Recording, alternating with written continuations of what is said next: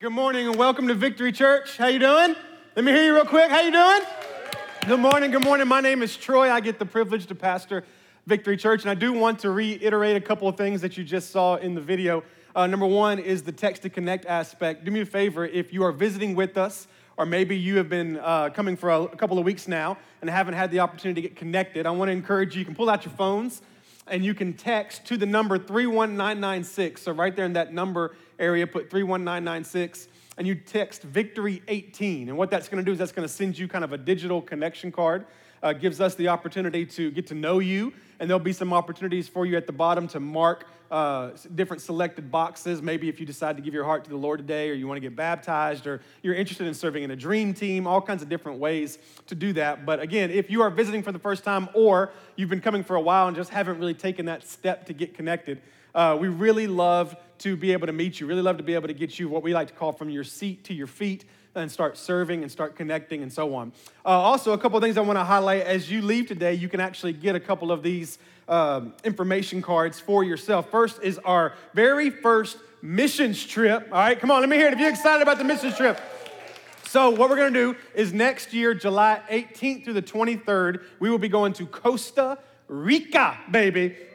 And so I want you guys, if you're interested, if you say, hey, I'd love, maybe you've gone to mission trips before, or maybe you've been excited and you really wanted to go to one for the first time, you can actually go with us to Costa Rica. So August 8th is going to be our informational meeting. And so if you don't want to forget that, when you go out at our Welcome Center area, you'll be able to get one of these. You can kind of put it on your refrigerator or whatever it might be to remind you. And then also what you're going to find out there, we might even have some Dream Team members to put them in your hands today, is our At the Movies invite card, all right? How many of y'all are excited about At the Movies? You excited about it? All right, so in case you are visiting with us, let me give you just a real quick run through.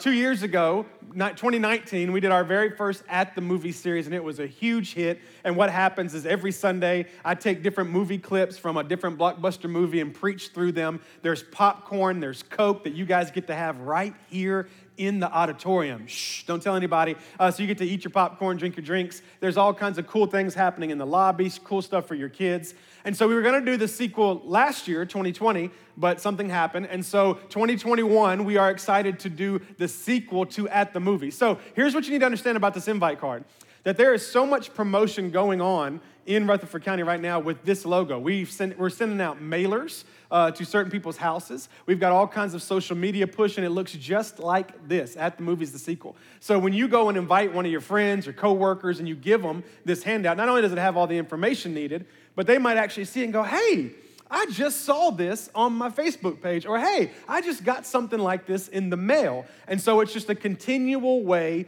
to tell people about what we're doing in the month of August. We'll start August 8th.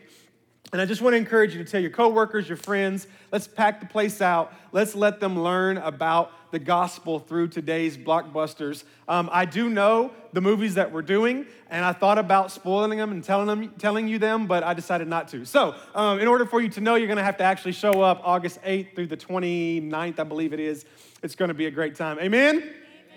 All right, if you got your Bibles, do me a favor and turn to the book of Acts. We have been studying through the book of Acts. We did the book of John together, and then we broke for the Easter message. We're still in John for that. And then we started Acts, and we'll actually pause Acts for At the Movies. We'll pick it back up in September. We'll pause it again for a special series around the November time, Christmas, and then we'll start talking about what God wants to do in 2022. So it's already, can you believe the year is like already almost gone? It's pretty intense. So if you got your Bibles, turn to Acts chapter 8. We were in Acts 8 last week. It's taken us a while to go through because there's so much good stuff, rich material in the book of Acts. The book of Acts is all about the believers of Christ taking the gospel outside of their four walls, sharing the gospel and seeing people saved. Last week, we talked about, pardon the interruption, and how Philip was in Samaria while this revival is happening, and God takes him out of that and sends him to this desert road to where there's not a lot going on so that he could lead one person to the Lord, and that was the Ethiopian eunuch. And we're going to talk a little bit next week through what's going to happen, the transformation of Paul. We're going to talk about how you're living proof of God's power, and so it's going to be a great Sunday. I don't want to miss that. But there's a story right in the middle of Acts 8 that we skipped over last week that I felt like we needed to go back and look at because some pretty interesting things happen, okay? So we're going to start reading at verse 9.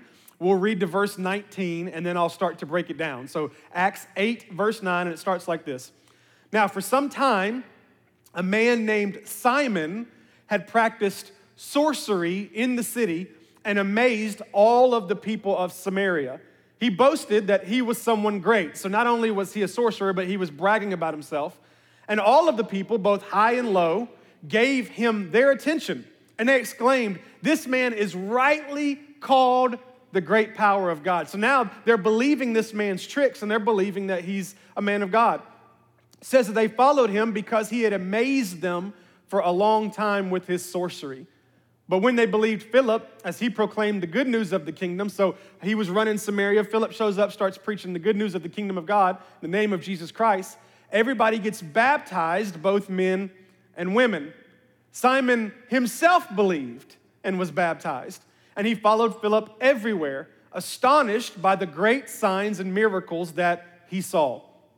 And when the apostles in Jerusalem heard that Samaria had accepted the word of God, they sent Peter and John to Samaria. And when they arrived there, they prayed for the new believers that they might receive the Holy Spirit. And because the Holy Spirit had not yet come on any of them, they had simply been baptized in the name of the Lord Jesus. In other words, baptized in water. Then Peter and John placed their hands on them, and they received the Holy Spirit. And when Simon saw that the Spirit was given at the laying on the apostles' hands, he offered them money, and he said, "Give me also this ability so that everyone on whom I lay my hands may receive the Holy Spirit." I want to talk to you for just a few moments from a certain subject, but the title is really more of a confession. So I need your help. I'm going to confess it, and you're going to confess it, okay? So on the count of three, on the count of three, I got to tell you what it is, my bad. So I'm going to walk you through what it is, and I want you to just say it out loud. You ready? Say, I'm a pro at putting on a show. Now say it with confidence. I'm a pro of putting on a show. The other day, have y'all ever been on Facebook when Facebook will give you a memory? You know what I'm talking about? It'll like give you a memory, and they say if you share it, you can see it. It was a few days ago, and this memory popped up, and it was a video from when I was in high school. And in the video is myself, Brian Hogwood, and Erica Hogwood, who was Erica Johnson at the time. They weren't married yet, obviously. And we were in a fashion show for a class that we did called DECA, D-E-C-A. And I had to watch it, and it was the most miserable thing to watch because, first of all, we are not saved. Not that that really changed anything about the video, but I had this what do you call them, like a visor hat on, and I had it cocked to the side, and I had this Tommy Hilfiger outfit, and so did B. And so we came out, and we had this whole deal where we raised money for DECA, and we did this fashion show at our school, and there was this runway, and Brian and I had practiced this handshake that we did. And so most people came out and they did their little poses or whatever. And Brian and I came out and we met center stage. And we did this, thought about bringing him up here, but I didn't want to do that. We did this whole long handshake together. And then I walked the runway and he sat down and watched me walk. Darla pointed out, she was like, "I like how y'all watched each other." And I was like, "Be quiet." And so I walked down the runway. I come back and I pick him up and he walks down the runway. And we put on a show, boy. And it got me thinking about all of the times, because that wasn't just the only time, because later on, me and Brian got into youth group together, and we started doing videos and things together. We did this one traveling bit where we were called Out of Sync. And what we did is we lip synced to certain songs. It was Christian, like boy band songs. And so we would come out and dressed up. And the only thing I could really remember from it is at the very end, I remember I ran and jumped on his back, and he carried me out of the room. That's all I really remembered. It was an interesting thing. And then that made me jump a couple of years in advance to the things that Darla and I used to do in Memphis, at our church in Memphis. And one time, are y'all familiar with the Spartan cheerleaders? Do y'all know who they are from Saturday Night Live? Where they would come out and they'd just be like, yeah, and they would do all that kind of jumping up stuff. Darla and I rented cheerleading costumes. And we came out on the stage and did this whole bit. And I know y'all are thinking right now, like, we need to change churches. And it's true. But the deal is that I just learned as I looked over from high school to youth ministry to even Darla and I as adults doing videos in Memphis that I have always been able to put on a show, all right? Like, I haven't been able to do much in my lifetime. I'm still praying that God will give me a singing voice. I can't do much, but I can put on a show. And I even felt the Holy Spirit kind of check me for a second when I was prepping this message, saying sometimes you still put on a show.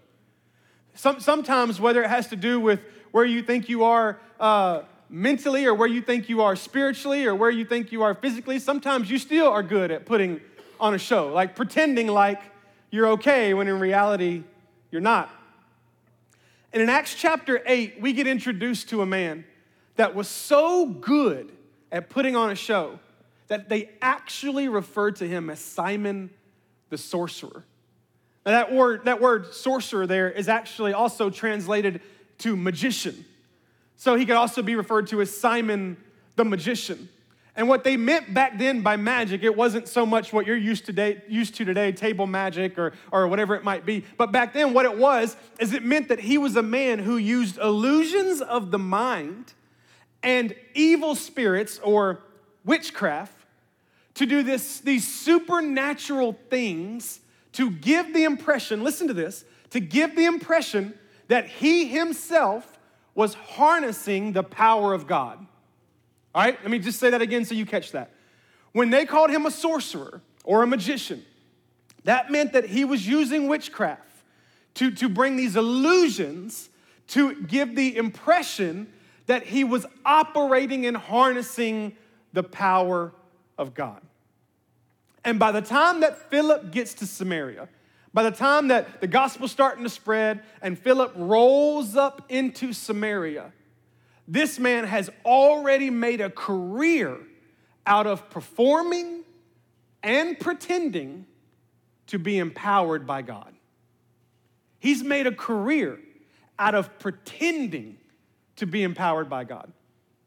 And now the people of Samaria, on one side, have a guy who is practicing magic, and on the other side, Philip, a guy who is performing miracles. So in Samaria, you have Simon the sorcerer who's practicing magic, and you have Philip the evangelist who is performing miracles.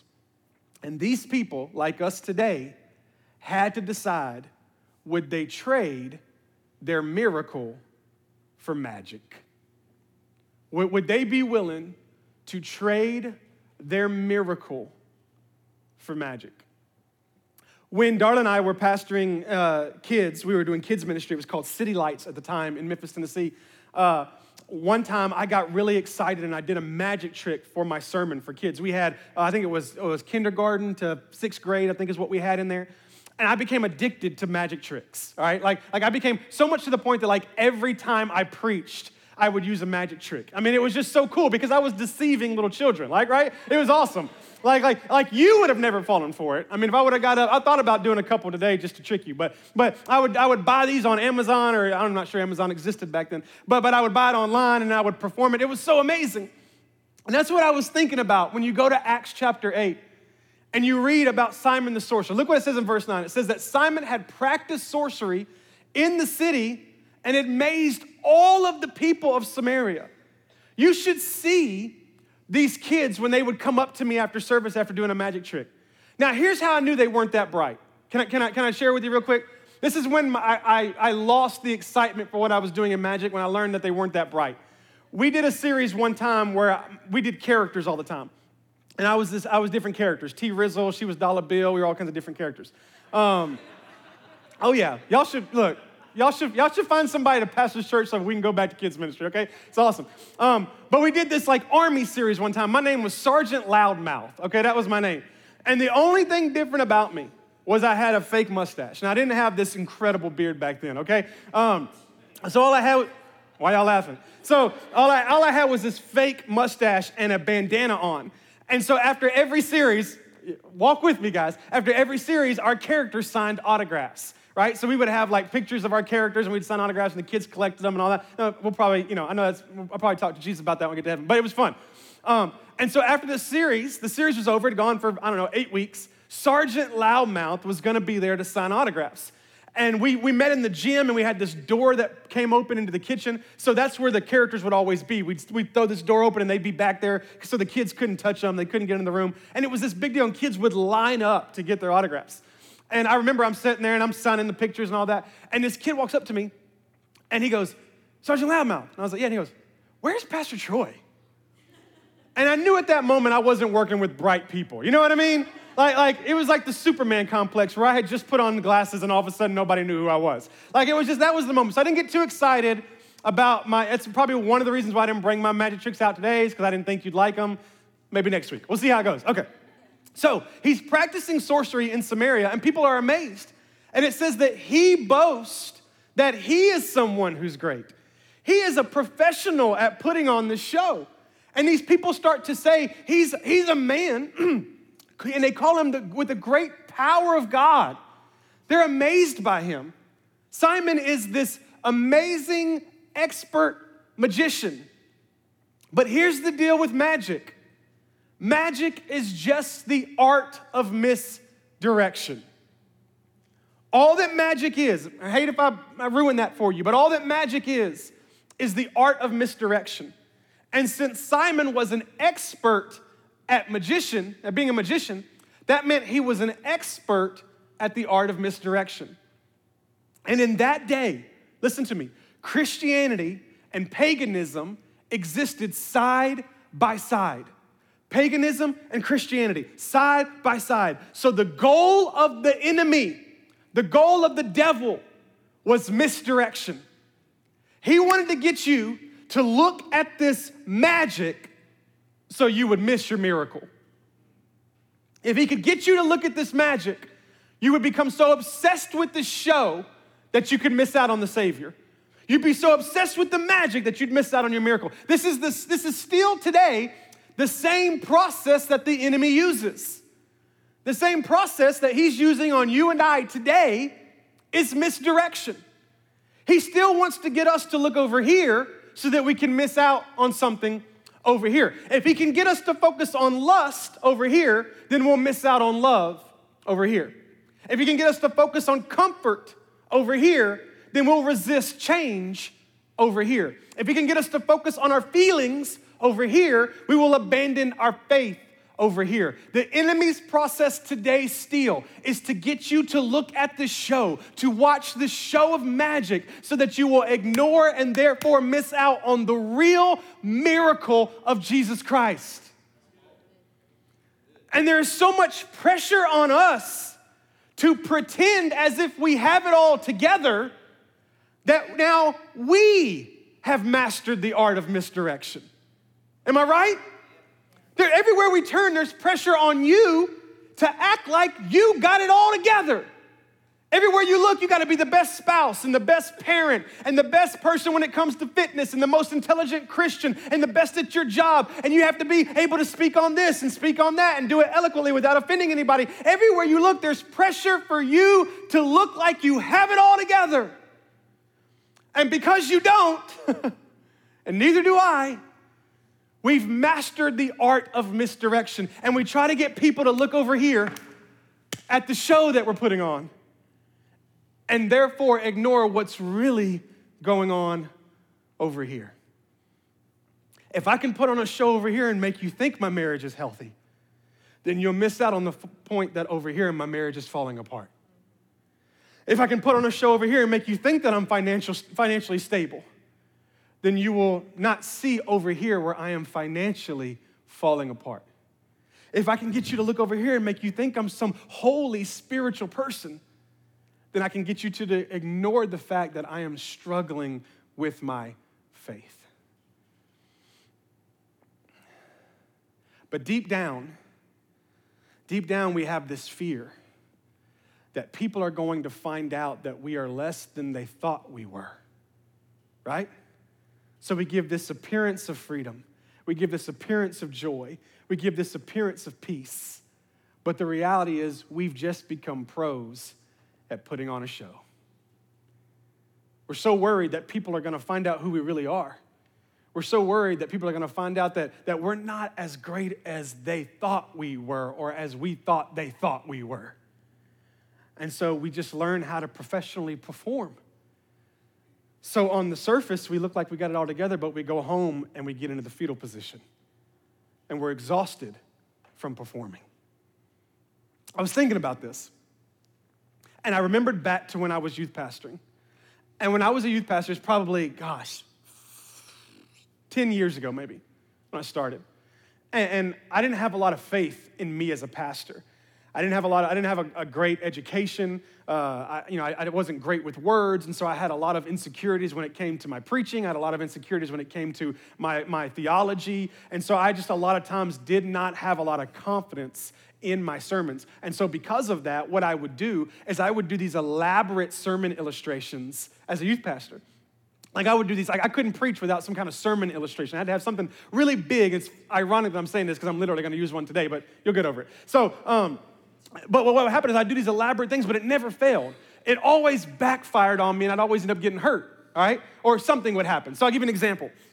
I'll never forget this one time I was preaching on how praise is the wrecking ball of praise, that no matter what you're going through, the hardship you're going through, if you'll praise God through it, then it's the wrecking ball of praise. You get me? Okay, all right, so moving on. And so what I did is I took a volleyball and I spray painted the volleyball black and I tied a rope around it where I could swing it, you know what I mean, like this.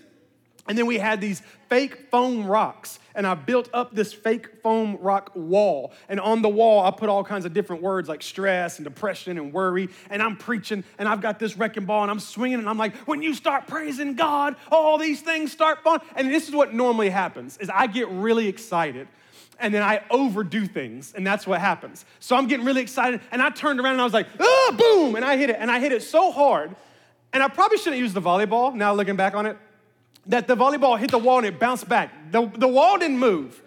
But when the ball bounced back, it hit me right in the face. All right? I was just like, boom, boom. And I mean, on the microphone, I was like, I think I broke my nose. Like, on the microphone. There was so many times I tried stuff, and I remember one time we hung this pot up, and I was gonna cut it, and it was gonna fall, and it was gonna break, and it was gonna talk about how, we gotta get broken before the Lord, and we practiced it on a different pot, and it worked, and we strung this pot up, and I remember I went over, and my friend Michael was on the piano, he was leading worship, and I cut the rope, and the pot went, shh, boop, didn't break, it just sat there, right there on the stage. And I was standing back by him, and I was like, oh my gosh, and he goes, throw it on the stage, right? He's just playing the piano. So I walked up and I picked up the pot and I threw it and broke it on the stage. And I was like, you know what happens? Is sometimes we won't get broken before the Lord. All these kids are coming to me, they were like, was that supposed to happen? I was like, you'll never know. You know what I mean? Pray more, you'll find out. My favorite one was this one though. I'll tell y'all, it always backfired. I'd got this massive piece of plexiglass. It was like 8 feet tall, maybe, 4 to 6 feet wide. And the day before, I'd covered it with mud and dirt, so it was real dirty. And I was talking about how that represents our lives, and the dirt was the sin in our lives and all that kind of stuff. And what I was going to do is I had pitchers of water that had been dyed red. And I was going to talk about how the blood of Jesus washes all of our sins away, all that. So I had the pitchers of water over here, and I had the plexiglass up, and I was once again, so excited. I was like, I'm screaming and everything. And the plexiglass, let's just say, I was down on the floor because I'd preach on the floor with the kids.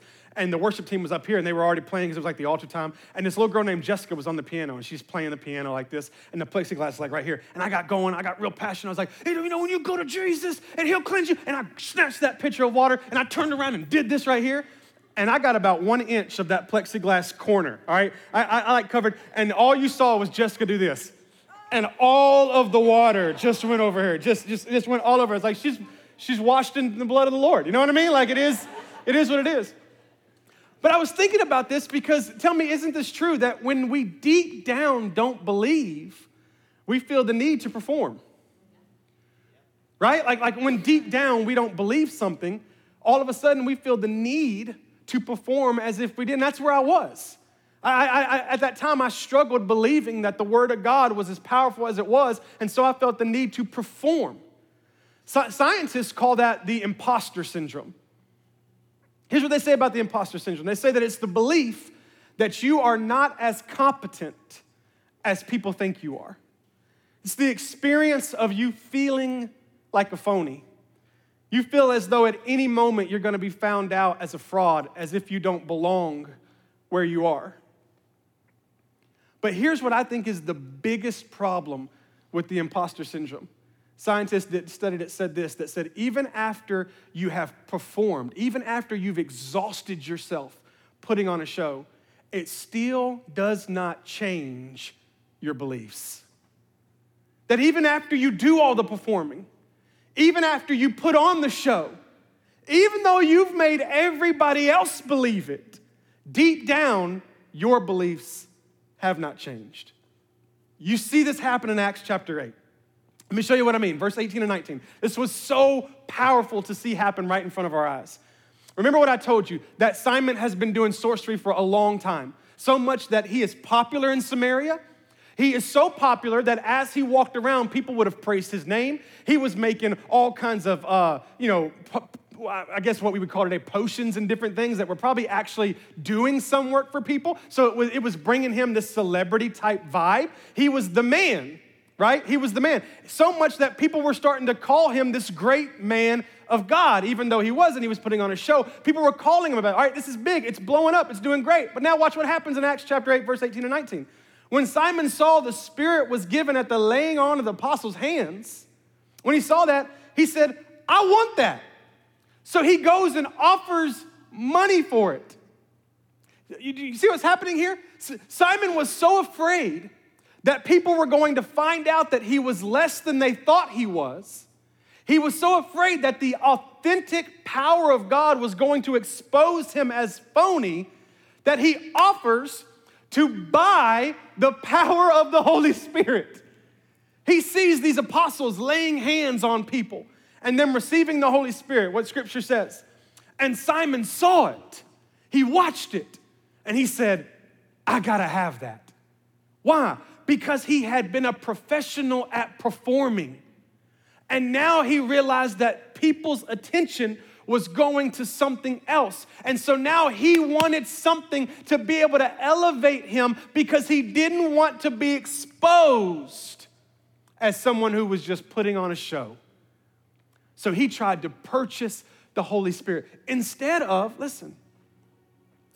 just submitting himself and receiving the real Holy Spirit. He wanted to find a way to give off the appearance of having the Holy Spirit. In other words, he wanted to keep putting on a show instead of just submitting himself and actually walking in real freedom and real joy and real peace. He wanted to keep finding a way to perform. Why would somebody do that?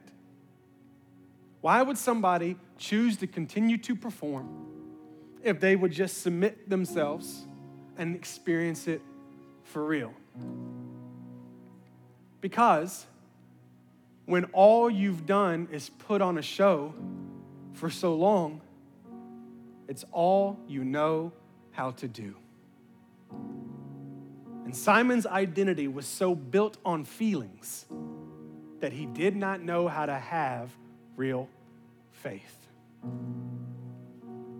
And what we have at this moment is Samaria on one side has Philip the evangelist who is performing miracles, and Simon the sorcerer who is practicing magic. And they're stuck between feelings and faith. What do you do when you're stuck between feelings and faith? What do you do when you've performed for so long that that's all you know how to do? And because that's all you know how to do, you operate on feelings. And you don't know how to have real faith because you're building it on feelings. I wanted to show this illustration because I felt like me just saying it might not come across clear enough, but it's a powerful thought for you to have in your spiritual mental bank. Most of us today are building our faith on our feelings. So this little box right here is going to represent our feelings, all right? I was trying to find something that would represent our faith. I needed something that was at my house. I didn't have time to go to the store, so it only makes sense that a ding-dong would work, okay? It just is what it is. Don't judge me. It's very delicious, and I'm hoping that after it's over, I get to eat it. But this is going to represent our faith. So what we do is we try to build our faith on our feelings. Well, where's your faith at? Well, it depends on how I feel, right? Am I right? How I feel today. And then what happens is anytime there's any kind of real pressure, as soon as we experience any kind of real pressure, our faith is done with. Travis, there you can have that one. All right. Make sense? Anytime you build your faith on feelings, then the first time there's real pressure in your life, there goes your faith, right? The first time there's real hardship, there goes your faith. Why? Because feelings are weak. Feelings are fickle. Feelings are great to support your faith, but they cannot be where you build your faith. So something happens in Acts chapter 8 that makes sense. It says that when they found out that the people in Samaria were beginning to believe the word of God, they sent Peter and John. Now, Peter and John represent three things. First thing they represent is past prophets. The believers, the Abraham, the Isaacs, the Jacobs, the Moses, the Josephs, all of these men, Ruth, all these incredible women of God, Mary, all these incredible men and women of God that had been through some incredible stuff and they had great faith. They knew about them. They spoke about them. They had studied the first 5 books of the Bible. They knew all about Abraham and Isaac and Moses and Jacob and Joseph. They knew about it all. They also represented their present testimony. They had seen Jesus. They had seen miracles. So they had the faith of the old past prophets. They had the faith of them in their present testimony. And then they had the faith of the future hope in Jesus Christ through the resurrection. So they had past, present, and future. Make sense? It's the same thing you have today. The past prophets for you are what we're reading in Acts chapter 8. What was a present testimony then is your past prophet today. You still have Abraham, Isaac, Jacob, and Joseph, and Ruth, and Mary, but now you got Peter, John, and Andrew, and Paul. You have even more who testified to it. You've got past prophets that you can go back to and have your faith built. Guess what? You've also got present testimony of people who are right around you, people who have experienced the power of God. And then you have the future hope of Jesus' resurrection, the future hope because of Christ's resurrection. So as I was thinking about this, I'm like, Lord, this is so powerful for me. And here's what I felt like he showed me. Remember what happened with your feelings, right? So here's what he said. We got another one.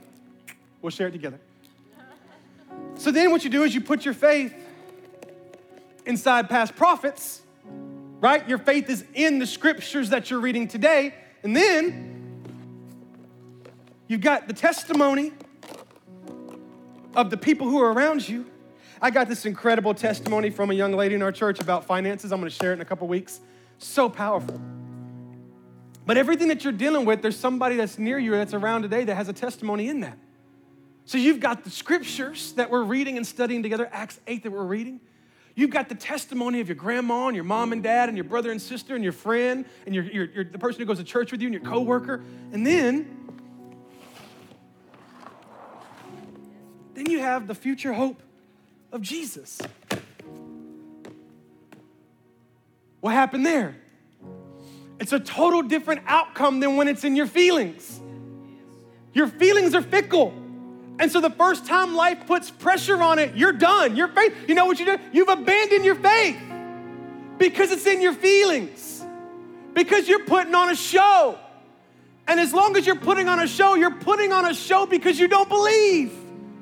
And when you don't believe, guess what? I know you want to hear something different, but life's not going to be easy. If you're not dealing with something right now, hold on, because it's coming. Because it's not until we get to heaven that we get to experience it without pain and without hardship. Here, we're living in trusting God. So if your faith is founded on your feelings, then the first time your feelings are hurt, your faith is gone. And that's what's happening today. As we're out putting on a show, and then people wonder, well, what happened? Well, all of a sudden, something happened to them, and their faith was built on their feelings, and so there it went. And what we see in Acts 8 is literally the Bible telling us, no, don't build your faith on your feelings. Start by building it on the scriptures. Start by building it on the past prophets. Build it on Matthew, Mark, Luke, John, Paul. Build it on Ruth, Naomi. Build it on people who have incredible faith. Build it on people who have been there, done that, and wrote it down in a book so you would believe it. Build it on the testimony of those who are around you. Build it on the testimony of your grandma, of your mom, of your dad, of your brother, of your sister, of your pastor, of your friend. Build it. And then on the future hope that Jesus Christ rose from the dead. And when you build it on those things, your faith is strong in the process. Throw that one back to me real quick. I can't believe you wouldn't go for it when I threw it the first time. You see the difference? I know you can't, but it's not nice. You see it. Front row people get to see it. That's why you should always sit on the front row.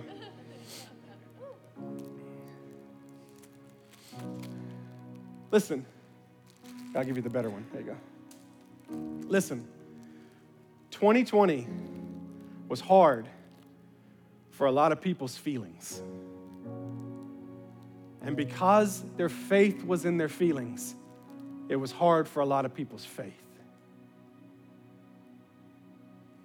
And I think it's important for you and for I to start building our faith on the right things, to stop putting on a show, to not be worried about what other people think, but to be confident in what you believe. What you believe based on the scriptures, what you believe based on your testimony, and what you believe based on the future hope in Jesus Christ. Build your faith on that. And watch this, you won't feel the pressure anymore to put on a show because your faith isn't in you. It's in these other things. And when pressure comes, it doesn't overcome you because your faith is in things that have overcome the world. And you stay strong and you believe. Amen? I thought it'd be nice to end today with some time of prayer. This is something we're wanting to be able to get back to regularly, but I'm going to go ahead and invite. I've got a couple people coming down front to pray with you. And I'm going to have you stand in a moment, but matter of fact, stand now. Everybody stand now for me, please.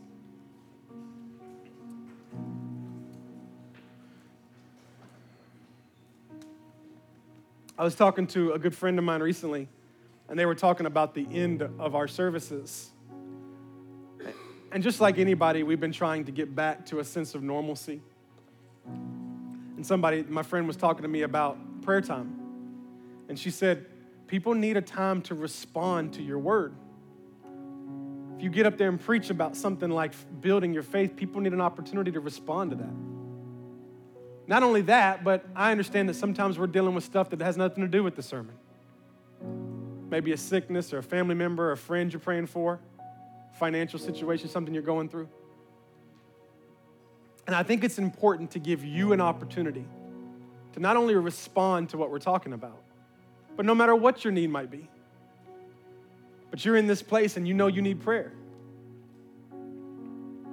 So here's what we're going to do. I'm going to pray, and when I say amen, our band's going to begin to sing a song, and we've got some team members down front. And I want to encourage you, whether you're sitting in your seat praying or whether you come down so that somebody agrees with you. The Bible talks about the power of someone agreeing with you. Do me a favor and respond to this message. Let's kind of move out of building our faith on our feelings, and let's build our faith on the scriptures, the testimonies, and the resurrection of Jesus Christ. If you're in here watching online and you've never given your life to Jesus, let's do that today. If you want to know what I do, come down and ask one of these people who are down front. Say, hey, I want to give my heart to Jesus. What does that look like? They can walk you through it, being beautiful. But again, whether you are doing it in your seat or whether you're doing it down front, but I want to encourage you, if you can, come down front. If there begins to be too many people, we'll add more prayer leaders. We just want to have an opportunity to agree with you as a response to this word. So I'm going to pray, and when I say amen, we'll begin to sing, and I invite you to come. Father, we thank you right now. We thank you for your word that is alive, moving in our hearts. I thank you that we can build our faith on your word, on your scriptures. Father, we can build our faith on the testimonies of other people. We can build our faith on the fact that Christ rose from the dead, that we get to see eternity because of him. I pray for those that are in this place that have never accepted you as their Savior. I pray they do that today. I pray for those that are struggling with something. I pray they'd come and ask for healing today. Whether it be a family member, whether it be a friend, whether they just need to respond to what your Holy Spirit's telling them right now. Father, I pray it'd be a place where your Holy Spirit dwells, where the performance is put aside and your presence takes place. Healing in a supernatural way. Father, thank you. Thank you for the opportunity. Thank you, Father, that we can pray. Thank you that we can agree together. Thank you that your word is alive. Thank you that we can find help and healing, steadfastness, strength in our time of need. Be with us this morning, I pray. In Jesus' name, amen.